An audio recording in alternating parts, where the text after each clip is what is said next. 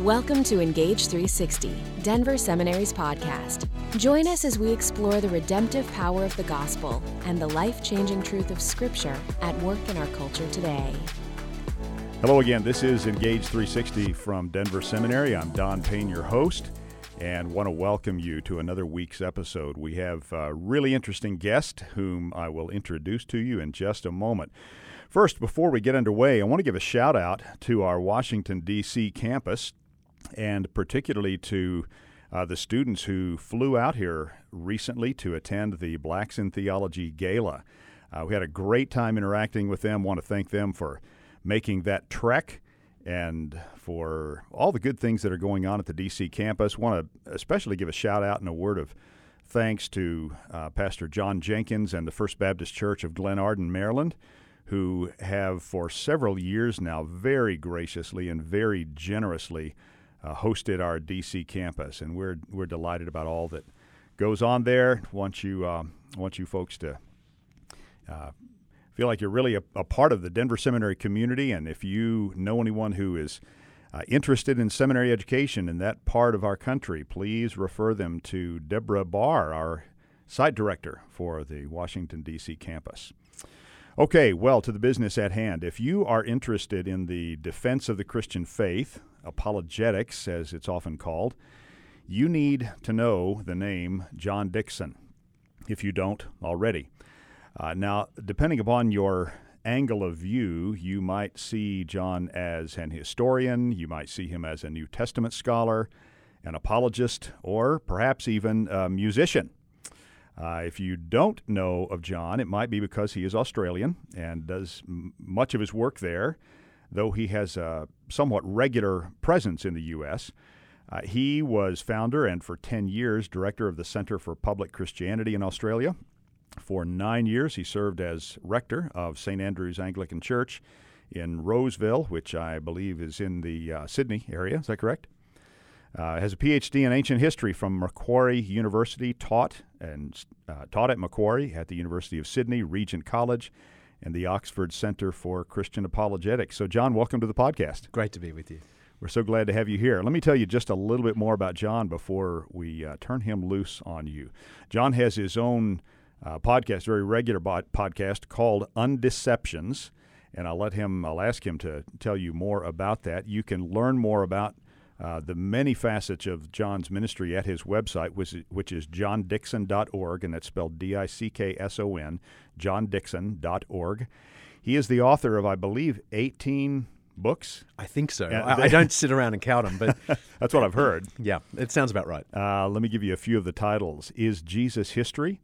A Doubter's Guide to Jesus, A Doubter's Guide to the Ten Commandments, A Doubter's Guide to the Bible, A Spectator's Guide to World Religions, If I Were God, I'd End All the Pain. I love that title.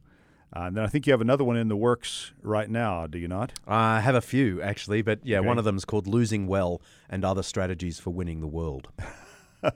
Okay.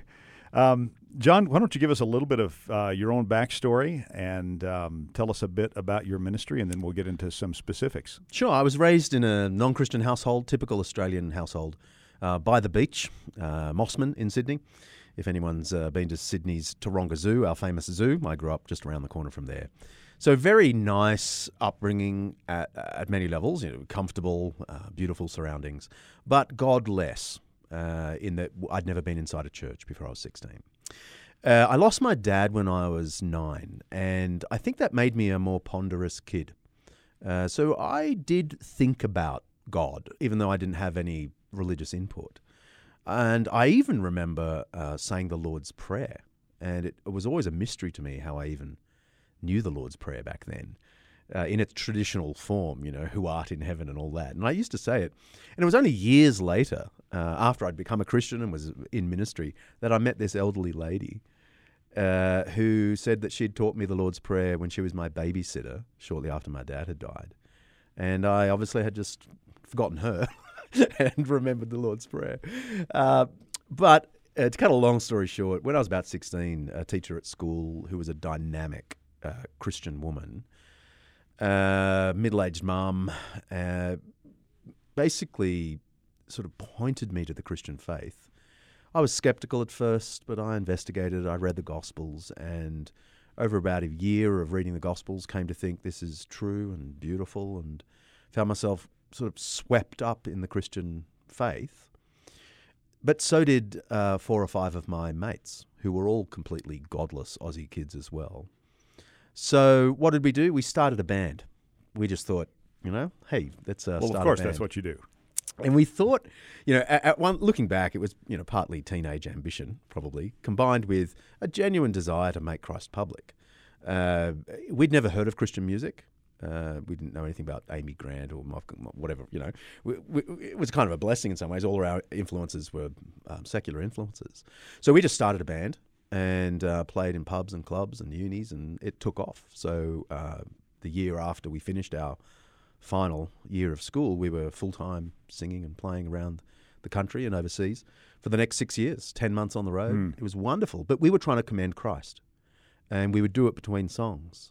And it led to more invitations to speak and invitations to write books. And so it was really out of that band that everything fell. And I got to the point where I was worried I'd end up shallow, impressive but shallow. Like you set up a band, you blast people away. I was the lead singer, and so I would do these song introductions and, bring Christ in that way. But I was saying the same thing in the next town that I was saying in the previous town. And we were worried that we'd be shallow. So we decided, weirdly, that we should go to theological college. All of you together? All of us together. And just learn this stuff, because we were talking to thousands of people every week. So we might as well know what we're talking about. And so we asked everyone, what's the nerdiest college in Australia that we should go to? And they all said this one particular college, Moore College in Sydney. And we went. And it was a culture shock. I went from touring the world with my best friends playing music to sitting in the back of class learning ancient Greek. And I struggled. Emotionally, I struggled. Academically, I surprised everyone, myself especially. And that's what kicked off a more academic thing. So I went from there, enrolled in a master's program, switched over to the ancient history department of a state university and completed my PhD. But again, not because I feel like I'm a passionate academic, but because I want to make Christ public, and it seems sinking those roots really deeply is crucial to reaching the world today. This is a long-winded way of just saying, I've done lots of different things. I then became an Anglican clergyman. I started the Centre for Public Christianity. But it is all just one thing that I've been trying to do since I was 16, and that is make Christ public. I love the way you put that, make Christ public. So what are some of the things that the Centre for Public Christianity was involved in? Yeah, well, it was a dream that a friend and I had for many years.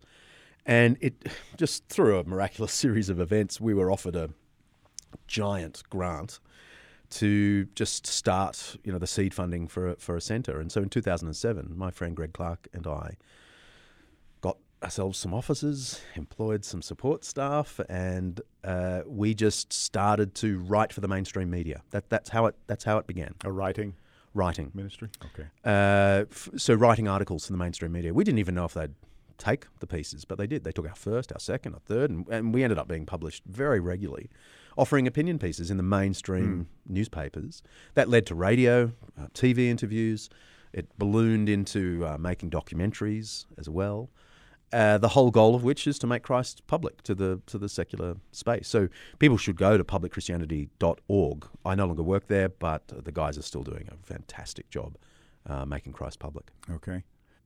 Give us a bit of an overview of the Australian context. Not all of our listeners are in the States, but the majority are, I think.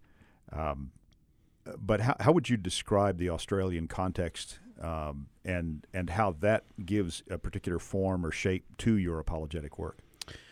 Well, Australia is a little more advanced in the secularization march than America. I often say it's the only thing Australia is more advanced on. So, the number of people claiming to be some kind of Christian is around 50%. In America, it's 70+%. But in both countries, there's a decline in the number of people in the major surveys, and an increase in those who say they have no religion. And for us, it's up to 30% now. And, the next census will find that that's grown. So it's quite a secular country, but you'll often hear Australians talk about it being really secular. I actually am of the view that Australia operates in two gears at once, which sounds odd, but it is. I mean, Christianity is highly contested in Australia. No Christian is given an easy time in the public square. But they are invited in the public square. Yeah, interesting. There's this plausibility, nonetheless, in the culture. Oh, you better have a Christian on this panel or whatever.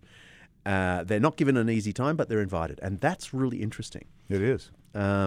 So I actually think Christianity is Australia is neither a Christian country nor a post-Christian country. It's just a weird mix. And what it means is that Christians in this environment need to, I think, adopt a posture of not being surprised at the opportunities that come along, but not being shocked when they're given a really bad time. Just rejoice that you're invited to the dinner party in the first place, as it were. Mm-hmm. And in fact, that's one thing I try and drill into myself and my colleagues, that Christians in the public square should see themselves as guests at someone else's dinner party. It's not our home, it's not our table, not our food, but we've been invited and we've got a seat at the table and we can laugh and chat and throw in comments like the best of them. Mm-hmm. But if we want to be invited back, don't be a jerk. Don't act like it's your dinner party. Yeah. And it's so easy for some Australians who remember maybe a more Christian past in Australia to feel like it's their party. They host the party and the children at the table are acting out. And so there's an arrogant posture. Now, I may be exaggerating it for clarity's sake, but it's this posture of generosity and cheerfulness, confidence. I don't mean we have to be sheepish. Confidence, but a cheerful confidence that's happy to be invited into every argument, but then criticized. And that's fine. It's the ancient art of losing well. Hence the title of your... Well, the forthcoming book, yeah. So, but I do think the New Testament speaks a lot about losing well, about Christians not complaining when they're stuffed in jail or when they're harshly treated. Don't be scandalized by the fact that people shout you down, but approach the world with gentleness and respect, because we know who the Lord is. Mm-hmm. I say all this not simply because we're meant to be humble and just lie in the corner. I say it because we know who the true Lord is. So it doesn't matter if we come off badly. We can afford to lose. We can afford to lose. It's only the insecure person who can't afford to lose. Mm-hmm, mm-hmm. Are there any distinctive questions, the big questions you face in the Australian context? What are some of those? I have detected in the last sort of 15 years the increase of a cluster of questions that are all very similar, actually, even though they seem different. But it's the cluster of questions around whether Christianity, Christians, the church, is good for you or whether it's bad, pernicious. And so, maybe 15 years ago, the criticism of Christians for being too moral or too holier than thou. Now it's more common to hear people say, no, it poisons everything. And so you get questions like Old Testament violence. What's that doing there? We find a lot of non-Christians who aren't biblically literate have heard that there's all this slaying and killing and raping and pillaging in the Old Testament. And that's a complaint. The treatment of LGBTIQ members of the community. And in Australia, that was a particular thing because there was a national vote about same-sex marriage in 2017.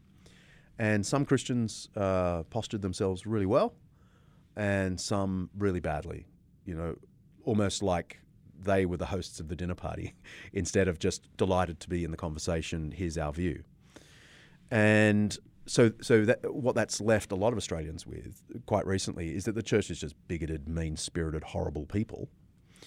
The history of the church, the cover-ups of sex abuse of children in the church. These are the dominant questions that present. Is Christianity and the church bad for you? Now, the other questions haven't gone away, as in, the big ones, suffering, existence of God, right. The other religions. They are still there. They're kind of base questions. But the mood of the last 10 years at least is very much around this, what you might call ethos questions, the character of the church. Is it a good thing? Is it a good thing, or is it going to harm? Is it going to harm us? I mean, at the Centre for Public Christianity, we were so disturbed by this, or so struck by this as a mood, that we produced a documentary, came out in 2018, called "For the Love of God," subtitled "How the Church is Better and Worse Than You Ever Imagined." And I mean, it was a major production in 15 countries, and 3 of us hosted, and we have 40 scholars interviewed. And it's a warts and all account of church history, crusades, witch trials, slavery, etc., etc., etc. But also an account of the beautiful things Christianity gave the West, human rights, and the doctrine of humility, and schools, and whatever. And then we sort of move the viewer toward the question, which of these traditions is truer to the founder of Christianity? The violence, the raping, the pillaging, or the setting up hospitals for people, educating, caring? And, even the most stark atheist in the West knows the answer to that question.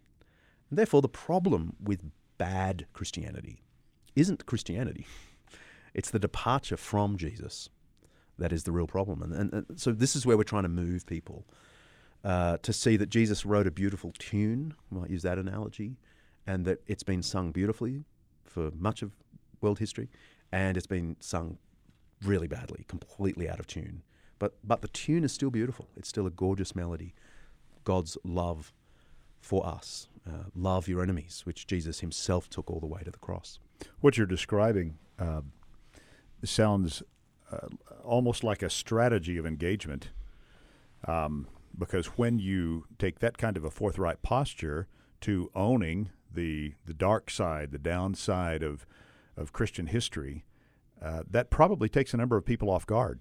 Is that fair to say? It really does. But the more we got into the writing of the documentary and production of it, which took 3 years, we actually as a team saw this not really as a strategy, but as the truth.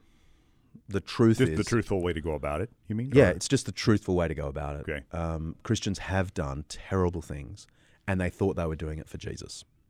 And it's hard for us today to look back and think, how could they have done that? But that just makes me think, 100 years from now, what will people be looking back on us saying? How could evangelicals in Australia or in America, how could they have thought that?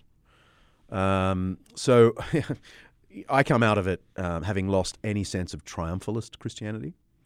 The experience of really researching and then filming these things sort of flattened me on the one hand. But on the other, I am more confident than I have ever been that actually the tune Jesus brought into the world was not just unique, but it transformed the Western world and gave the secular West some of the things it loves most: human equality, humility, charity, and on and on and on. Things that are now regarded as secular virtues, which did not exist. Yeah, they have their roots. They do. Elsewhere. Yeah, they did not come from Greece and Rome. Mm-hmm. They came from the Judeo-Christian influence. All right. Tell us about your podcast. Yeah. Undeceptions. Yeah, it's a weird name, isn't it? But I pinched the word from a title of C.S. Lewis's essays, which hardly anyone's heard about because it's now out of print. But he published a series of essays on the Christian faith called Undeceptions. And it's actually a 16th century word. So you go to the Oxford English Dictionary and it's to undeceive means to reveal the truth, actually. And I've always loved the word, and so it just seemed like a cool thing to do. It gets people's attention. It's all about letting the truth out. And it's once a week, 40-minute program, documentary sort of based. And we'll take science, we'll take history of the church, we'll take modern psychology, we'll deal with issues that the thoughtful skeptic is thinking about. What's been the toughest episode you've done? Probably the one that is about to air on cancer. The episode, it's episode 1 of the next season, which starts in a few weeks. And what made it so difficult is not only, I interviewed one of the leading cancer researchers in Britain, a professor at Oxford, who's leading multiple teams trying to rid the world of cancer. So I interviewed him, but actually my best mate in the world has been going through a very, very dangerous, immediate cancer scare that ended up having to lead to major surgery and facial reconstruction, and he's still. I mean, he's in ministry. He was in my band. He goes right back to those days. Okay. Converted with me in the band with me. He's a minister in London, and so he's still recovering, and we just wait and see. But the podcast, that particular episode, it revolves around not just the academics stuff about cancer. And this professor of cancer is a Christian, evangelical Christian, but my buddy going through it and his reflections on it. That's probably the hardest. Yeah. Wow. I'm going to borrow, or to use your word, pinch, a question from one of my other favorite podcasts, On Script, and so I'll give my my host friends on Script credit for this question. They love to ask this, but I thought it would be good to ask of you. What is one common belief held by evangelical Christians that you think needs to die? Oh, brother, you're going to get me into trouble. Well, I'll just I'll blame the question on them. Well, it depends what you mean by evangelical. Okay. Fair enough. So I feel like saying the view that we have rights over the culture, the view that we are the prophet Ezekiel, and the culture is backsliding Judah. And therefore we speak to the culture like the prophet did, with an air of entitlement, with an air of moral authority, calling them back to what they should know. High ground, as if we own the high ground. Yeah. And that model, the prophet model, that influences the church's posture toward the world, the language we use about the world when the world's not listening, let alone the language we use to the world, I think is deadly. I mean, it's theologically rubbish because it assumes, Australia is Israel and I'm the prophet, right? Or America is Israel and, you're the prophet. That's the wrong model. We are in Athens, not Jerusalem. We're up in the Areopagus, and it's a culture that has been influenced by Christianity, absolutely. But we mustn't think of it as a Christian culture that's just backslidden and needs to be admonished back. We're in Athens, and they need to be wooed to even think there's something good here somewhere. Yeah, and that requires a different posture. Okay. So the prophet model sucks. Okay. And I hope I don't get you into trouble. You said it. I didn't. You're going back home. So we mentioned you're a musician. You told us a little bit about that. And I need to tell listeners that a good bit of your music, apparently you're still producing music. And a good bit of it is on your website. I listened to a little bit of it, and I'll say this not simply because you're sitting across the table from me, but I really did resonate with that, and I'm going to be downloading some of it. Fantastic. So, thank you. Tell us about that. Yeah, well, you can also go to Spotify and just listen to it on Spotify. Yeah. But there is another John Dixon on Spotify. Yeah, get the right John Dixon. Because he's got a very different sound from mine. But my latest track is Turn Everything Around. So if people want to Spotify, John Dixon, Turn Everything Around. That just came out last month. Look, music, I don't do much. But it was a big deal in my life. I was 6 years full time touring, writing material, recording, and then I recorded another 3 albums after the band disbanded. I did 2 albums with my guitarist, the guy who now has cancer. I did 1. What did I do? 2? No, I did 2. So I've done 4 albums after the band, 2 solo albums as well. Okay. And then I have all these songs that I never recorded that I wrote back in the day, and I'm now slowly recording them. And the one I just mentioned is an example of that. I don't do enough music, and my life's been so full, leading a church, halftime, writing books, etc., etc. But I'm in a new space now where I'm no longer leading a church. I'm just full-time writing and speaking and trying to make Christ public. And part of that is a sort of return to music. But I love music.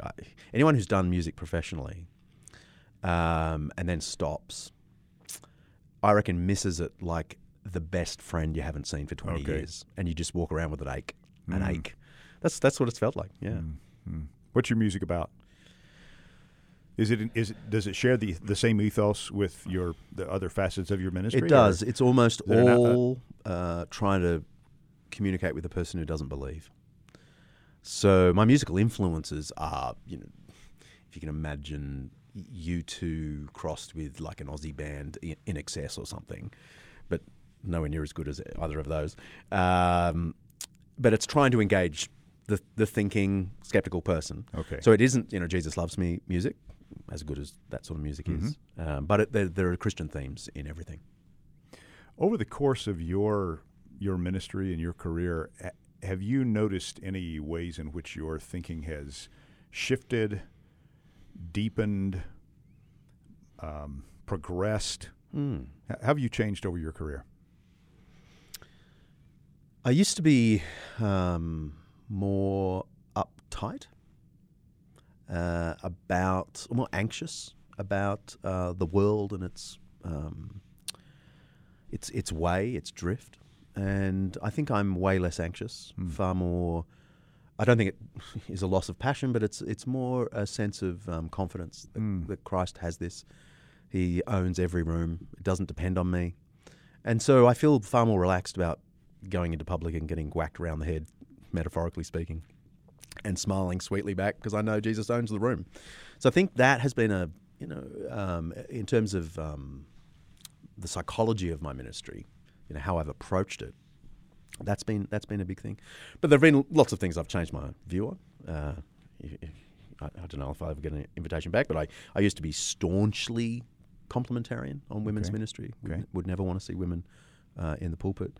I became convinced simply on exegetical grounds that while male teaching elders may be the biblical model, that women preaching what we call sermons, I think is to be entirely encouraged. And so you have a book out on that, do you not? Yeah, yep, I do, called Hearing Her Voice. And I've over the years I've just become.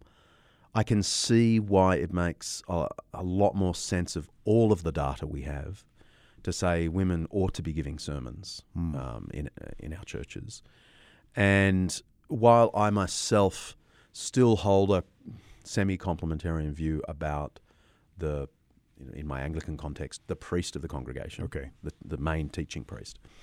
I'm also very, very comfortable working with other churches where that's not the case.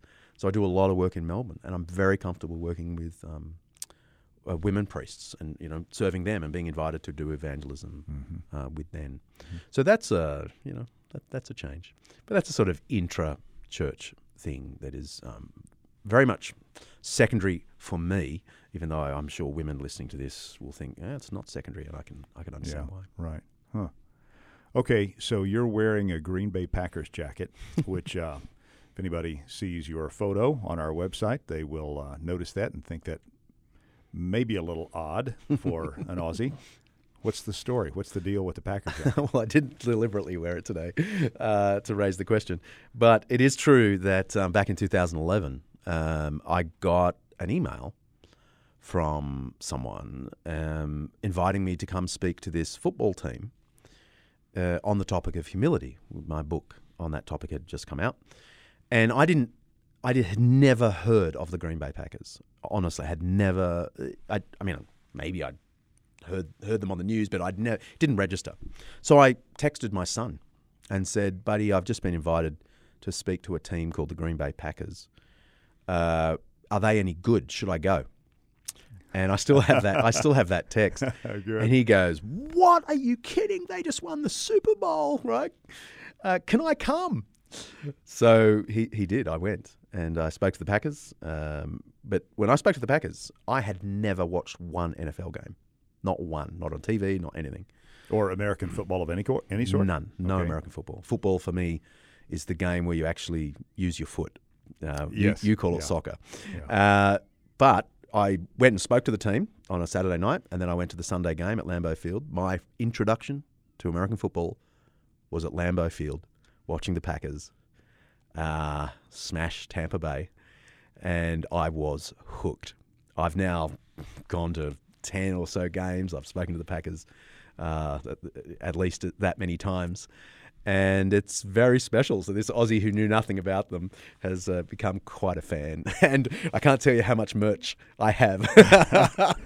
Well, you've also just become the bitter envy of every cheesehead in the country, many of whom reside in this area because this is an area of transplants. So we've got lots of Packer fans here, and to know that that someone who did not even grow up with the game was given that kind of privilege is going to make them just excruciatingly envy, and they'll almost need a theodicy for that. Because just how do you explain the injustice in the world? It's just grace. This ignorant, depraved Australian plucked out of obscurity into the Packers. Thrown into Lambeau Field. Unbelievable.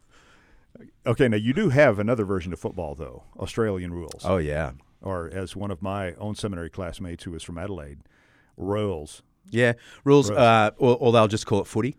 Okay. Down the south of Australia, so South Australia and Victoria, footy. What's and the best thing about footy? huge. Yeah, what's Well, the best thing about Australian rules? the fitness required. So they did a fitness test of all the codes, the top players in all the codes, soccer, what you call soccer, AFL, Australian football, rugby union, and rugby league. And the AFL players, the Aussie rules players, killed them on the fitness front. And when you watch a game, it's extraordinary how much running they do. I mean, at least double what a rugby or rugby union I was just player thinking would about do. rugby because they run all the time. Yeah, but it's so stop-start. But you watch an AFL game, it's so action-packed. Hard to take in on the telly. My mate Darryl Bock is a huge Australian football fan. He watches games over here. But I think watching it on the TV doesn't quite get you there. Okay. I've taken him to a live game in Sydney to watch the Sydney Swans, and he loved it. Mind you, I will say, having been a football fan all my life, English football, Australian, I would now say I watch way more NFL than anything else. Way more. So the crossover is amazing because my own sons now watch far more soccer, Premier League soccer, than they do American football. Mm-hmm. They become, I think, tired of the game in some ways, and they are devotees. it is the beautiful game. There's no doubt about that. League. Yep. Wow. John, what future projects other than the books you have in the offing right now? What work do you envision going forward? Well, I mean, I've still got a lot of regular things. I teach a course on the historical Jesus at Sydney University. I teach at Ridley College in Melbourne. I'm a senior lecturer there in public Christianity. What does it mean to take Christ out into the public? So I'm loving that role. I take history tours of Israel. I've got evangelistic missions rolling out over the coming year, and more of the podcast Undeceptions. So it's a full dance card. But I'm loving it. And, as I said at the outset, for me, it's very simple. It's just one thing. I'm just trying to make Christ public. Yeah. Dr. John Dixon, thank you very much Lovely, for taking lovely some to time chat. out to be with us on Engage 360. And may the Lord just give you great favor in everything He's called you to do and given you the opportunity to do. Thank you very much. I want to thank Sean Truman. He is on the boards for us today. And for him and the rest of our production team here at Denver Seminary, I'm Don Payne, your host. We look forward to being with you again next week. Take care.